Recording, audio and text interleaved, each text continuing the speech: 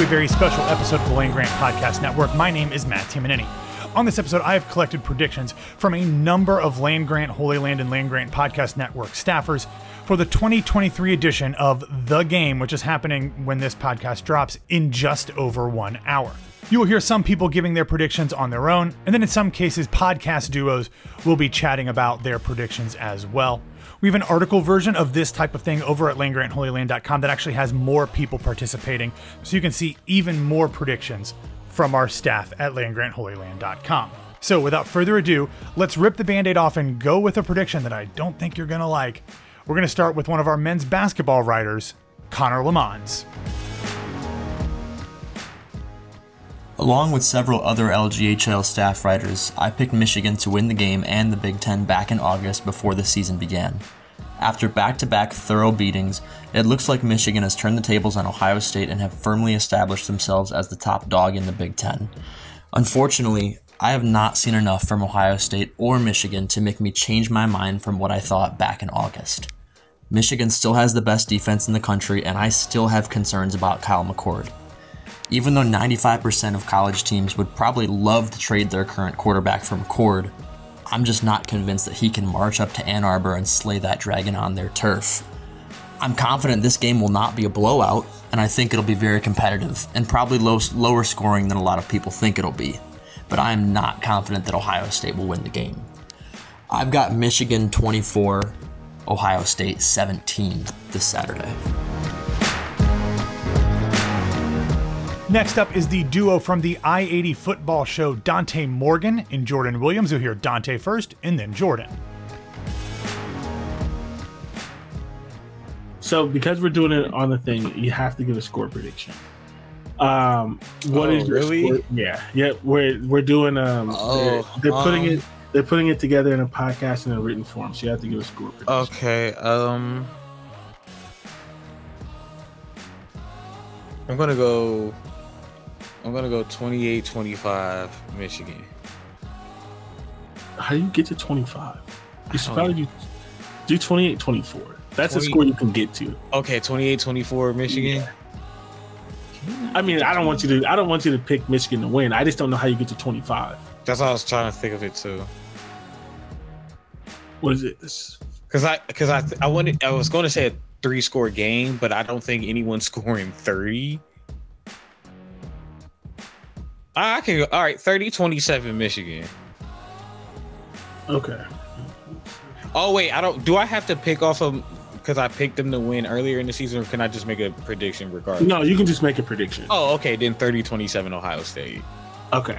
Yeah. Okay. So, all right. So I'm gonna go 30-20 Ohio State. Next up is our very own Brett Ludwigczak, who I believe is now our longest tenured writer at Land Grant Holy Land.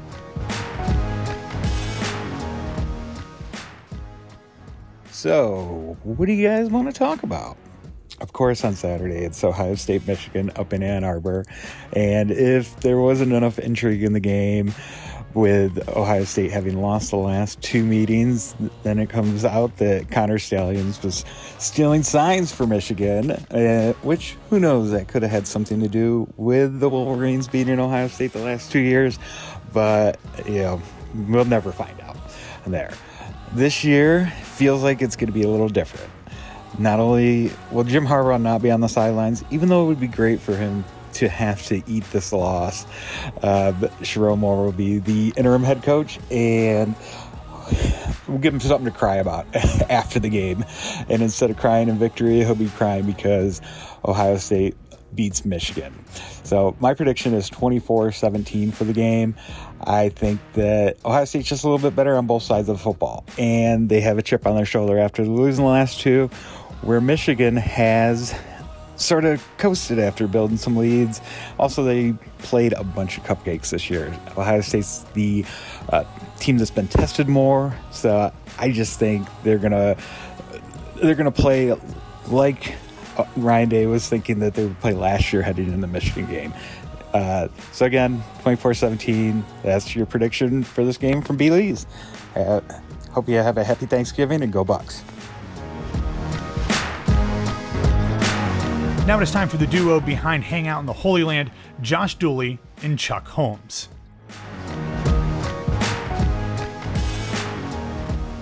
All right, Chuck, let's do it. Predictions for the game this weekend, man. Just hit me. Chuck, hit me with your honest assessment. What do you think happens between the team up north and Ohio State? Unfortunately, I think special teams and red zone offense ends up hurting the Buckeyes in this game. It hasn't hurt them all year, but I think this is the game that those areas cost them. And unfortunately, I think this is like a 2016 Michigan win. What about you, pal? Well, pal, Chuck Holmes, I think you're a bastard. I'm embarrassed to have you a part of this show. I understand what you're saying, but I'm going to go with my gut and my heart. I think Ohio State's defense stands up in the red zone. I think the offense does enough. It's going to be a nail-biter, but give me 24-23 Ohio State in not the game of the century, but the game of the 2020s. That's what I got for you. Now we have the prediction from Chip Minich, who you can hear on the Silver Bullets podcast.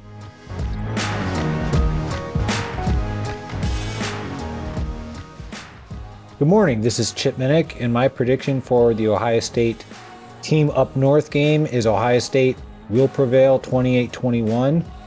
My reasonings are very simply this. I believe that Ryan Day, after the loss of last year in Columbus, took a deep introspective thought and kind of realized that he has to be true to himself, and we saw the results of that in the loss to Georgia. And I do realize, yes, it was a loss, but Ohio State played much more aggressively than on offense than Ryan Day traditionally did against that team up north. I also believe Jim Knowles has learned not to play as aggressively on defense, leaving the secondary in one-on-one situations. So I believe Ohio State will pull it out in Ann Arbor 28-21.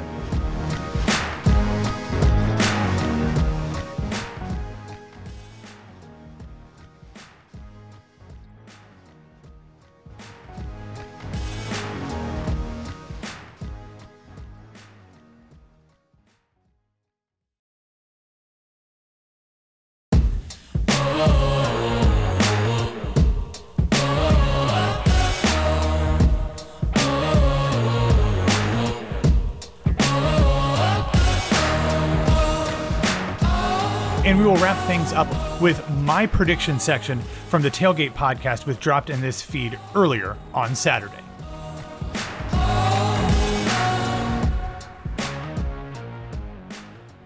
I cannot imagine a situation in which I would ever actually pick against Ohio State in this game, barring a complete program implosion that I just can't imagine happening without significant scandal and NCAA penalties. However, I am coming to this game with a surprisingly low level of stress. Ever since the Notre Dame game, I have had this feeling that this season had the makings of not only a special one, but a historic one for the Buckeyes as well. While the teams are different and a lot of the circumstances are not the same, this team just simply reminds me of the 2002 national championship team.